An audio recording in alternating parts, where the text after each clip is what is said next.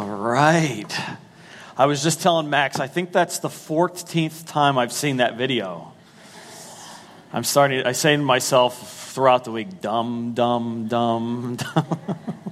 I do actually like it. I think it's good to show videos like that. But anyway, I am Joe, by the way. I'm the pastor here at Reality Church, lead pastor here, and welcome to you. Glad you're with us today. I see some new faces and some faces I haven't seen in a while, and so it's just great to see you and to be a part together of us finishing up this series on what makes you happy, where we've been talking about this topic that is somewhat of a mystery sometimes, about what is it that makes us happy, what leads to happiness in life. It's not always clear. And sometimes in life, we find ourselves at a place where we look at our lives and we say, you know what, I don't know if I'm happy. And I can't exactly say why, because a lot of the stuff that I thought was going to make me happy actually hasn't. So if you want to go back and listen to or watch any of the sermons from this series, you can. They're online. And here's just a quick review of some stuff we looked at. First, we looked at there's no thing that makes us happy. So stuff can make us, give us pleasure. It can make us happy, for a little bit. But like this internal sort of fulfillment that we're looking for as people, the thing that really is meaningful to us, we're at a place where we're like, I just feel happy with life. And it's like an ongoing thing. Stuff doesn't do that. No thing does that. But rather, it's more about who does that. So it's not a what. It's more about who that leads us to happiness. So I think that was the first week. Then the second week, we looked at how sowing the right things in our lives, leading our lives or living our lives like Jesus would have us. And we looked at the Beatitudes that Jesus spoke about and how those are the keys to sowing the right things in our lives that will eventually lead to a happy life. And then we looked at how peace is connected to our lives, and we said that, peace with God is probably the greatest thing that gives us happiness. Having a relationship with Him, knowing that for all of eternity, things are going to be okay. That's a good thing to have and a good place to have peace. And peace in our relationships leads us to happiness. So we looked at that. And throughout this series, we've tried to challenge ourselves towards the things that will lead us to happiness, the things that Jesus talked about. And I think this morning's is probably kind of the highlight of all of them. And it's probably the one where, at least I feel like it's the one where I'm going to kind of challenge us in a place that's hard as a church. I've challenged myself in prepping the sermon, and I'm challenging all of us here this morning as you hear this. And I think the reason why it's so hard is because it doesn't come naturally. What I want to challenge us to do this morning that will lead us towards happiness is not at all natural. In fact, we were born completely opposite of this whole concept, okay? And everything around us in the world teaches us sort of the opposite of what I believe Jesus teaches on this concept that will lead us towards happiness. So here's a couple of statements just to kind of, make you really mad at me here right away. First one is this. It's, as long as you are all about you, you're not going to be happy. Okay? As long as you are all about you, you're not going to make me happy. Now, most of us would say, I'm not all about me. And probably none of us are all about us. But, as long as there's this thing in our lives where we're going through our lives and it's all about us, generally, we're not going to be happy. And the second statement is connected to it, and that's we can't acquire, consume, or exercise our way to happiness. Okay? We can't acquire things and think it's going to make us happy. We can't just be focused on consuming things for ourselves and think that's going to lead us towards happiness. And we can't exercise our way and just kind of get ourselves to look a certain way and think that it's going to lead us towards happiness. Now, probably on the surface, many of us could say, okay, I kind of know that that's true. That sort of makes sense to me. But what we do typically in life is not practice that idea, or we probably actually do practice that idea more than we would think. We kind of look around at people around us, and we look at what they have.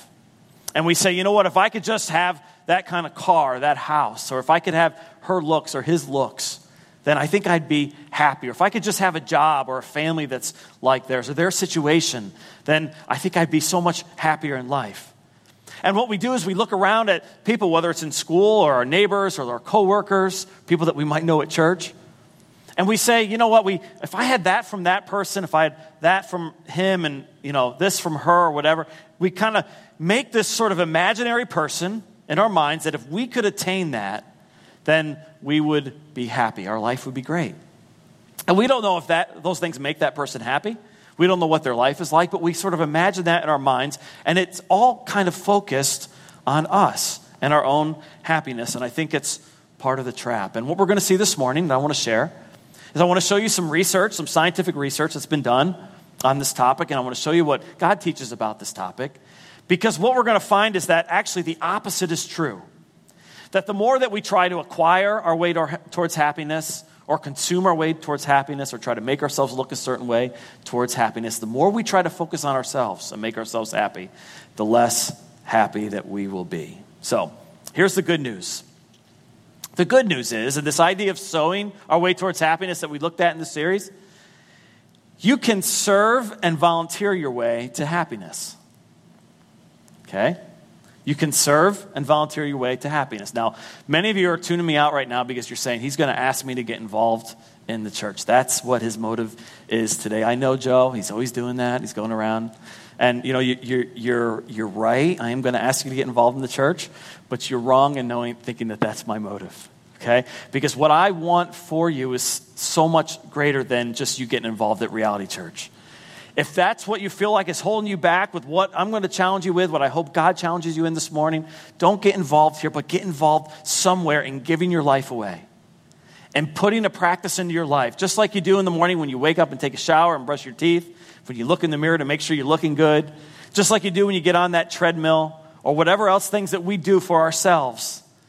Get involved in somewhere where systematically a part of your life is giving your life away towards others, because you can serve and volunteer your way towards happiness. Now, when you go home today and you're bored this Sunday afternoon, if you have any downtime, Google some of these things that I'm going to talk about today.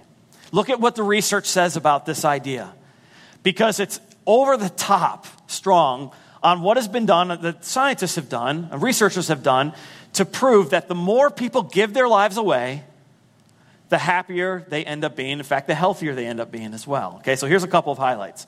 This one's from the University of Chicago. It was research that was done and asked a bunch of people this question. It said, what are the most fulfilling jobs or careers? What are the jobs or careers that you can have that are going to lead towards a happy life? And so they made a list and they compiled it into categories. And they said the most satisfying jobs are jobs where people care for others, where they teach others, where they protect others, or where they create things to give to others, where they have a creative kind of bent and they do that to give towards others. Now, does this mean that all of us should quit our jobs if we're not in one of these fields and go and become a nurse or a teacher? No, absolutely not. But the research shows that happiness comes from giving to others. Okay? And the other part of this research from this particular study that's really interesting is it says it's not at all tied to our income. So, a lot of times we think that the more money we make, the happier we're going to be. And then we get to that level of income, and then we say the same thing. It's always more, right? We always want to make more, and we think that's going to lead us towards happiness. But this research shows that as long as we have enough money to pay our bills, to eat, so we're not hungry, to put a roof over our heads, any income above that isn't proportionally connected to our happiness. Okay? So it's not about our income. It's more about what are we doing with our lives that is making a difference in the lives of others. All right, another study. This one was done in the UK, and this one was really awesome. This one was done over 20 years. They looked at a bunch of different studies. In fact, there were 40 studies that were done over the course of 20 years. And they looked at a link between volunteering and your health and happiness. Again, people who regularly set aside time to give their lives away for others. And what it found is that people that did this, that built this into their lives over 20 years, they had a decrease in depression. They had less heart disease. Like, how in the world could that be connected, right? They have less stress. You can kind of see that. There's less drug use in teens. There's less unplanned pregnancies in teens. In fact, the study went on to I don't know how they did this, but it talked about how if you're a teen and you don't feel like getting involved in serving, it's good to do it even if you don't feel like it. And even if your mom and dad say, you know what, you have to do this because it's good for you, you'll be mad at them for a while and you might serve with a bad attitude. I remember I was like that, right? But someday you'll look back on your mom and dad and you'll thank them because you'll begin to build this sort of attitude of serving and giving your life to others into your life that will last beyond sort of the years where you're mad at it, and it'll lead towards health and happiness in your life as you learn to give your life away. This is incredible stuff. The research is overwhelming on this topic, that the more we learn to give our lives away, the happier we are going to be as people. And some of this is like we think about it, like have you ever gone on a missions trip, like a short-term missions trip, and you've kind of given your life away for that week, and you got to the end of that trip and you were just exhausted. You were tired, but you're like, man, that was great. I feel so good. Like, I did something that made a difference in the life of another person or groups of people, and it just felt good, even though you were exhausted, or you have a neighbor that they're struggling with something, and you helped them out for a couple hours when you really didn't have the time. Or you were driving down the road, and you help somebody change the tire, whatever it is. When we give ourselves away, we have that sense inside that connects with something in us that says, you know what, there's something about this that I was made to do. There's something about the way that I was created that is worth me giving up my life for the sake of others. But it doesn't come natural to us. And probably it's one of the most difficult things for us to grow up out of. Because we grow up in a home, right? And when we're young, it is all about us, right? Everything is kind of focused towards us. And then as we grow, it's this thing that we have an opportunity to mature out of, right? But we don't get taught that if we're not, I don't think, involved with the local church, if we're not reading our Bibles on a regular basis, if we're not meeting in small groups, it's not a message you're going to hear outside of Christianity. I mean, maybe sometimes people say it's good to do good for others. You can hear that. But where can we get it taught regularly and be encouraged in it in a regular way? So here's a question that I was thinking about with this whole topic. So why is it that selfish behaviors make us happier? Why is that the case? Why is it that this is true? The research shows it, and if God teaches it, why is it true? And I think there's a couple of words that could summarize this whole idea. And it's probably not super surprising to us, but it's two words. It's called divine design. The reason why we get something out of giving our lives away is because we were actually created by the giver of life to give our lives away. In fact, if you study in the Bible what happened with creation, the Bible is so much more specific, in my opinion, about how we were created and whose image we were created in than kind of the timelines and all that kind of stuff. And it's clear that we were made in the image of God, and one of the greatest attributes about God himself is that he was a giver. And he modeled that, of course, when Jesus came into this world. He came in this world to give his life away for us, for people that didn't even like him. All right? We were created, our divine design was to be givers in our life, was to give our lives away. I love this verse in Ephesians. It says, for we're God's handiwork. So you just think about that you are God's handiwork. Like, I love that idea. It's worth pausing on it for a moment. Personalize it. Stop, don't think about yourself here. You are God's handiwork. So he formed you and made you, right? And he created in Christ Jesus. So through Jesus, we were made, and we were made to do good works. We weren't made to consume for ourselves. We weren't made to just kind of acquire for ourselves. We weren't made to just look good on the outside. We were made for good works. It's our divine design by God to be givers, to give our lives away. But the challenge in this is all comes down to sin. Because every single one of us were born into this world broken. And the Bible talks about how we came into this world and sin just infects us right away. And you don't have to teach a kid to throw something at somebody or to smack someone else or to say it's mine, right? It's natural. That's what our nature teaches us. And so sin has this way of separating things, right? We looked at that through this series. Sin is a way of separating us from God. That's the ultimate separation. That without Jesus and without receiving him personally in your life, accepting the sacrifice that he made on the cross when he died for your sin, without doing that, you're separated from God for all of eternity, and that's really bad. But through receiving that, just through a simple prayer, you can receive your forgiveness and be connected with him. He overcame it. But sin is a way of separating our relationships. We get upset with one another. It's broken, right? There's a break there. Sin is a way of separating us from ourselves. God created you to be a giver. to give your life away. But sin, I think, it's one of the most destructive things about it is we don't understand that naturally. We think stuff is for ourselves. And so it's through Jesus and it's through practice that we're going to see that we can get back to the way that we were originally created, the way God made us to be givers of our life. And if you think about the happiest people you know, you might not want to look at like them because they might not spend a whole lot of time. And I'm not saying it's bad to be in shape. I wish I was in better shape and I want to spend more time on it, right? But they might not have all the stuff, and maybe they do because you can look great, you can have all the stuff and still live this way, right?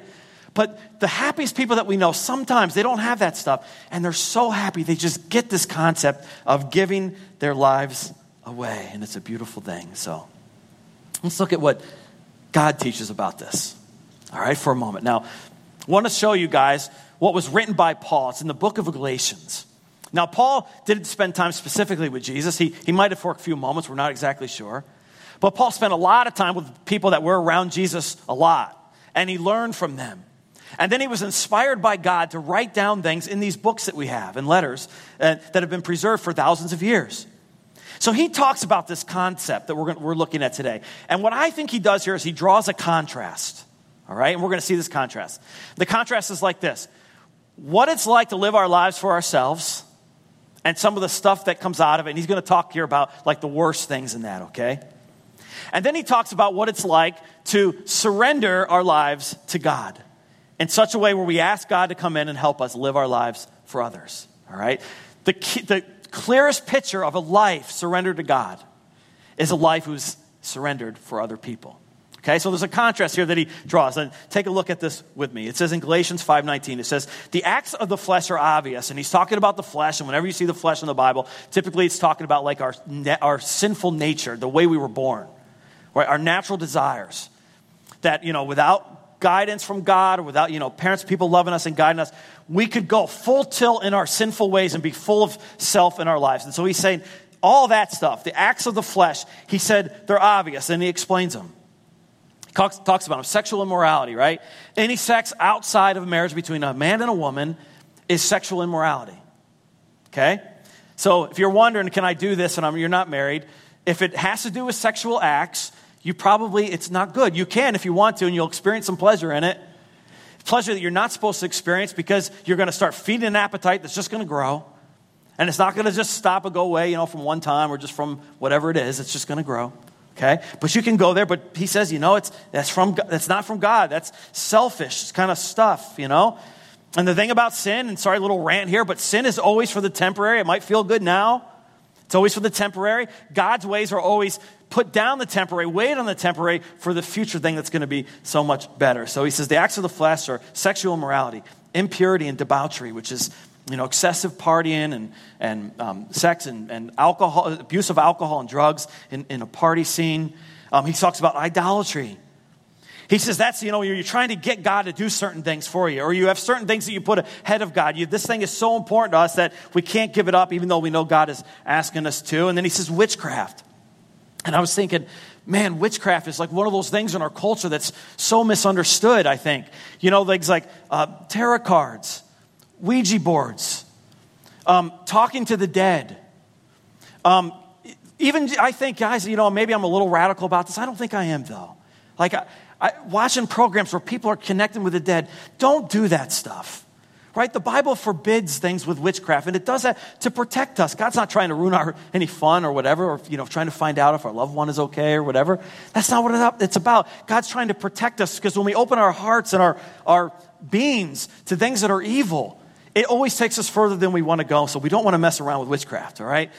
He says hatred, discord, jealousy, fits of rage, selfish ambition, dissensions, fractions, and envy, drunkenness, orgies, and the like. All this stuff, it's really about us. It's stuff that leads us towards pleasure. It's feeding something that's an appetite inside of us. And throughout this series we've looked at appetites, when you feed them that are sinful, that are self-oriented, all they do is grow. You can't feed a sinful appetite and expect it to just go away. Okay, I've satisfied that now. It's going to come back. It's just going to get stronger. The way you get rid of them is you starve them. All right? So Paul said, on this side of the equation, our acts of the flesh, this is living for ourselves. And it's kind of the highlights of the worst sort of things that happen from it. And then he contrasted a few verses later. In Galatians 5:22, you see this contrast where he begins to talk about the fruit of the Spirit. All right, now before we look at the fruit of the Spirit, let me just describe a couple of things about this that I think is really cool. It's good to understand. When I first became a Christian, I thought that as soon as I became a Christian and Jesus was part of my life, sincerely gave my life, gave him my sin. I said, Jesus, come into my life, forgive me of my sin. I believe what you did for me as best I can. Was for me that when you died and you rose again, it's personal. I made it personal. And any person here this morning, right now, you can do that. And God says you become a Christian in essence. You in eternity forever. It's that simple. You'll be with God forever in eternity. You'll be saved for all of eternity. Just a simple exchange and telling God you believe it. If you really do believe it in your heart. Well, I thought that, for some reason that when I did that, when I became a Christian, that all of a sudden my life was going to get better. Like it would change. That the things that were a struggle for me was sin, which I still have. Or the things that I thought, would be a good way to live my life, that I'd see other Christians, how husbands would treat their wives, for example. I thought it would just all of a sudden, it would change because I was a Christian. And what I've learned is that that's just sort of like the initial entry point into the faith. And God does a lot with it, right? Because it lasts for all of eternity. But if we want to be people who are living, following Jesus, or who are living our lives in such a way where it's not a self-oriented life, but it's more life the way we were originally created to live, it's more life that's full of the fruit of God that we're going to look at. What that takes is a regular and daily surrender of our lives to him. So it looks a lot of different ways for different people. For me, it's a lot of times it's praying. God, I really feel like doing this, or I'm really mad about this, but I need you to come in. Take over my selfish kind of desires or ambitions and help me follow you in the right behaviors. It sometimes looks like saying I'm sorry way more than I ever thought I would in my life. Sometimes it looks like saying I'm sorry even though I can't see anything that I did that was wrong. It looks for me like being encouraged on a regular basis through settings where I'm listening to teaching. Smaller settings, small groups where I'm involved with other Christians who are helping me kind of unpack this. It looks for me as things like regularly in Scripture, reading the words of God and internalizing them for myself and hearing what God says to me. Okay, there's these practices that God has given us that begin to allow us to live our lives in a way that is much different than the self-oriented life that we were born with. And it's a lifelong process. But he says this is what's going to happen if you do that. He says you're going to experience fruit of the Spirit of God.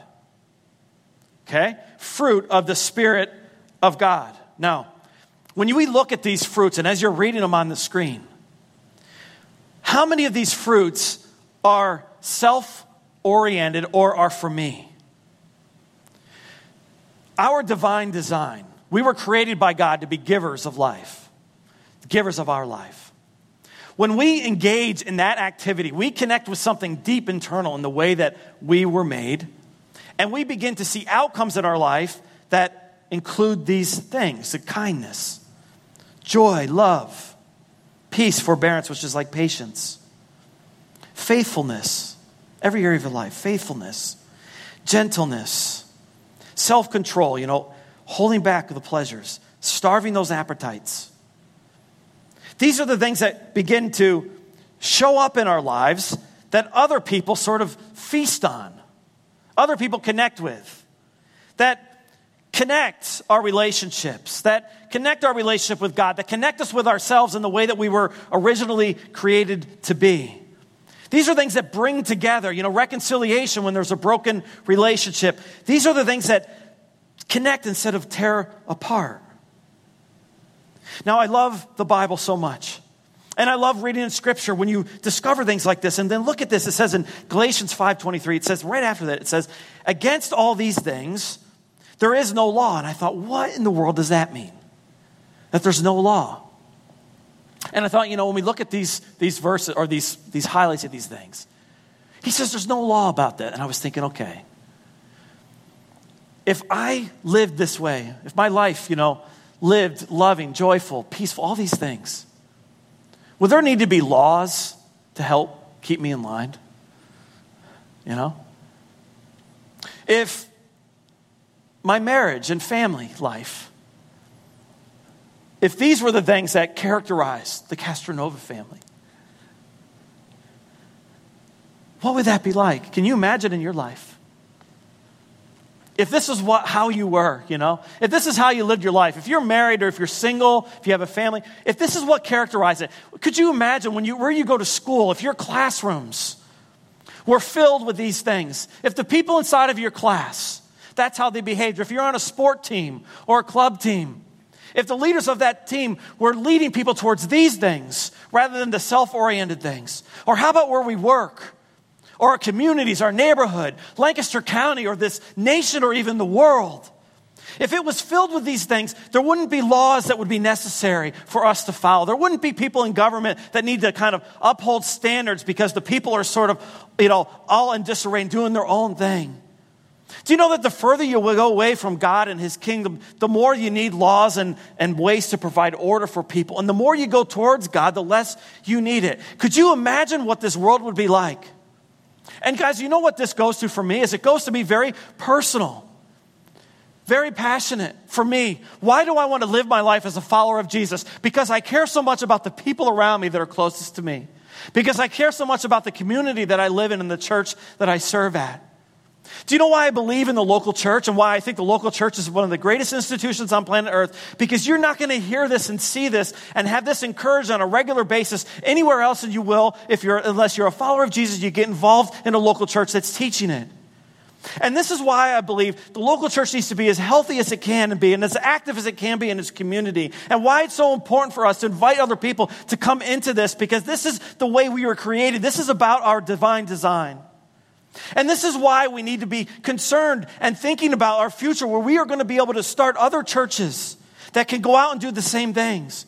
Because there's people all around us everywhere that don't understand this way of life. I never did in my early 20s. I thought Christians were just this fake thing. There were some people up front that were doing things. I didn't understand that it meant a way for me to connect with the way my Creator had made me and the way of life that would change me and would change my family and my community. Do you know that we change the world one person at a time, one family at a time, one community at a time? And it happens when people begin to understand, the way of life that's all about us. It's not going to do it. It's not going to do it for others. It's not going to do it for us. The way of life that God made us to live was where it's all about others. So it's all about giving our lives for the sake of others. Now, can I just lay it on a little thicker for just a moment? 5 more minutes or so. Because I want to just ask you for a moment, shift gears a little. How do you measure the value of a life?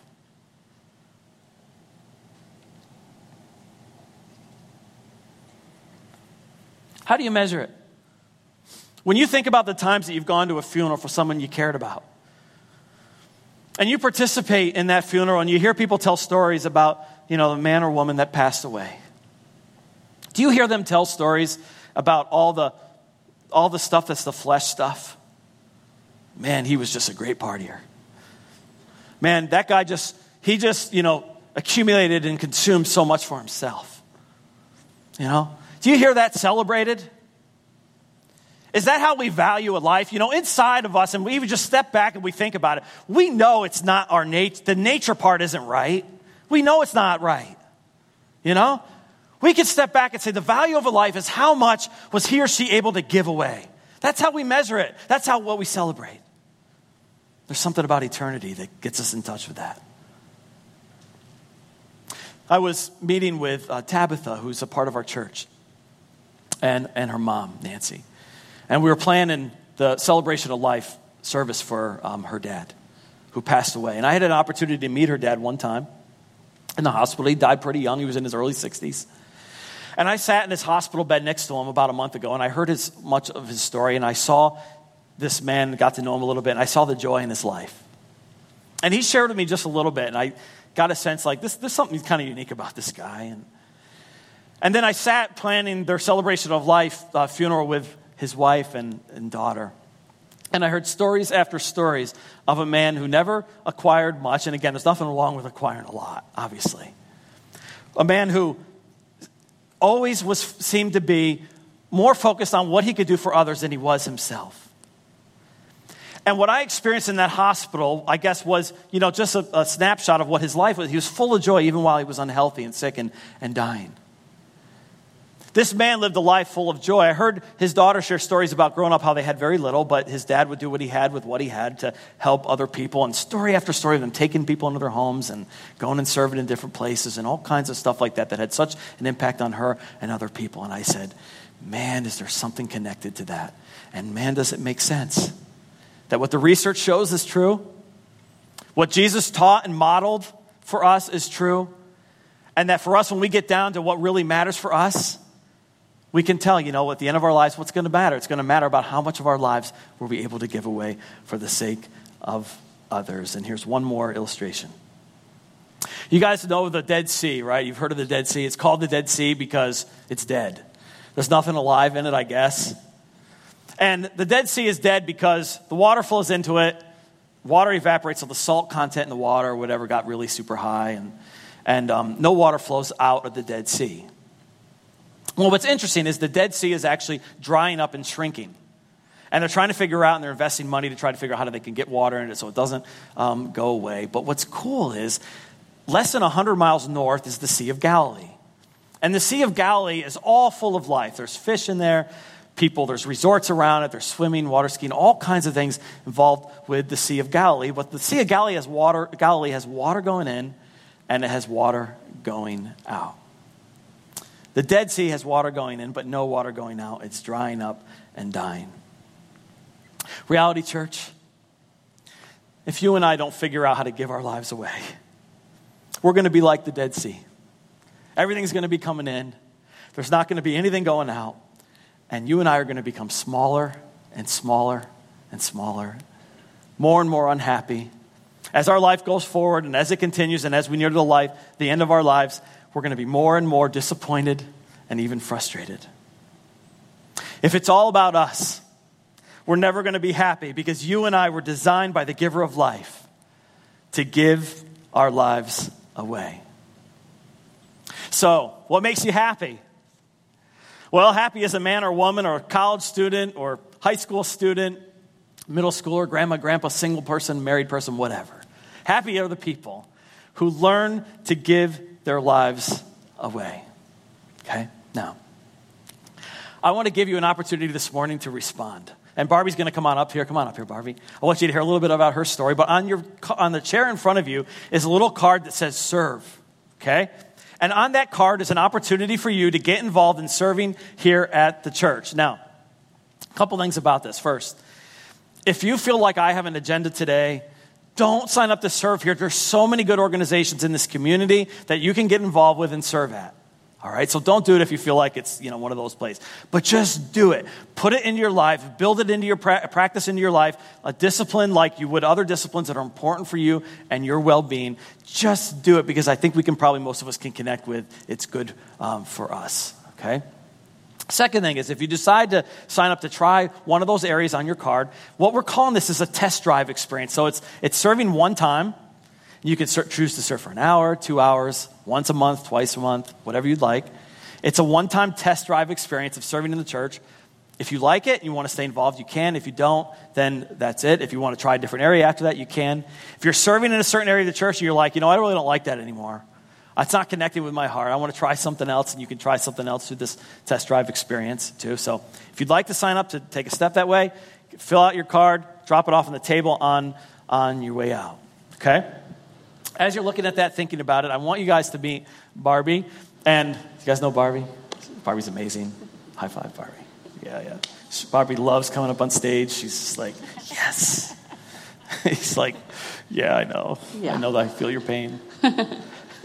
So I guess I want you to meet Barbie because this is what we thought. We were talking this week. Josh and I were talking, and Calvin were like, who's in our church that we think of?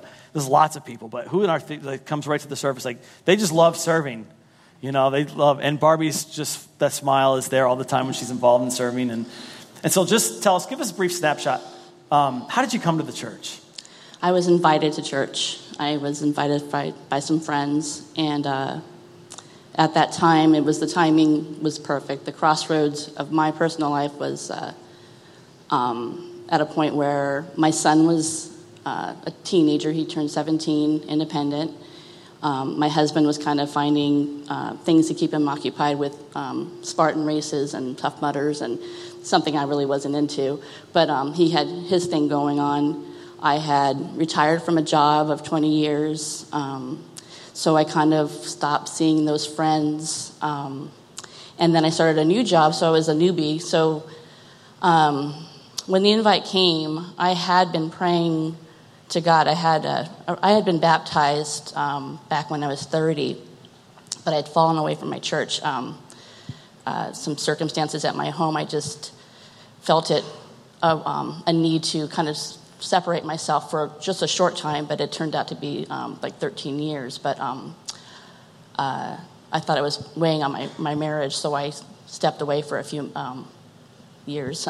So anyway, the invite was perfect timing. I realized that those years that I was away, I had become very bitter and angry, and life just didn't seem to be pleasant anymore for me. So I'm like, sure, I'll take the invite. And I had a criteria. It had to be Bible-based, and I wanted to be in a community again that I knew were believers. And so that's where it came to play. Awesome. So you came to Reality Church, and you started meeting some people. I think I remember meeting you almost right away when you came. Yes. And so you started just kind of connecting with Jesus. Right. And with others. Right.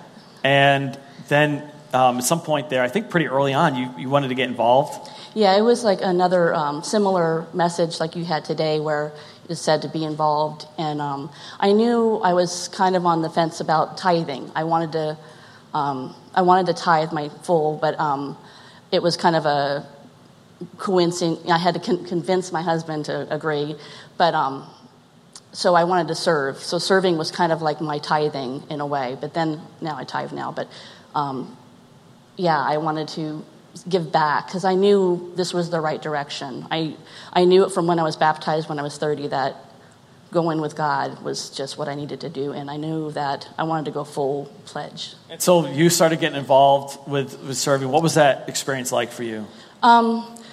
Again, I think there's a scripture that says, never cease from being among believers. So I had that in the back of my mind. So I knew that if I came, it was just cafe. I knew I could serve and in the cafe. So I wanted to be among women that would help me learn how to be more gentle in my speech. And I wanted just to practice that. So that was basically the first thought I had, but I knew that it was God just wanting me to be a servant of His through the years it's only been a few years, but I've learned that He just wanted me to be a servant for others, and I enjoy that. I enjoy serving others and the smiles and giving other people smiles and welcoming them here. So awesome, Barbie. Yeah. Awesome, thank you. Can we give Barbie a hand? Thank her for good job. Can I have that mic? Yeah, thank you. Sorry, I didn't mean to cut the clap short. Can we clap for one more time? All right, well, let me pray for us, and then any of you would like to stick around for the financial update, you can. Lord, thank you so much, God, for, things that, God, you use, I think you surprise us with. And, Lord, sometimes it's hard, though. You hear something, and I know all of us are in different places with so many things, God, when we hear a message like we did this morning. And Father, I pray this morning that if there's any step that you would like any of us to take to see this be more a part of our lifestyle, God, that you'd lead us into that. Father, just thank you for the capacity that you have and that you've given us to understand the truth, really, is what it is, God. That you love us as your children enough to not let us go our own way, which is so often very, very much self-centered. But Lord, you love us enough to take us out of that shell that's not just good for others, but Lord, really is good for us too. We thank you for that. Thank you for continuing to father us as a church in every way. In Jesus' name, amen.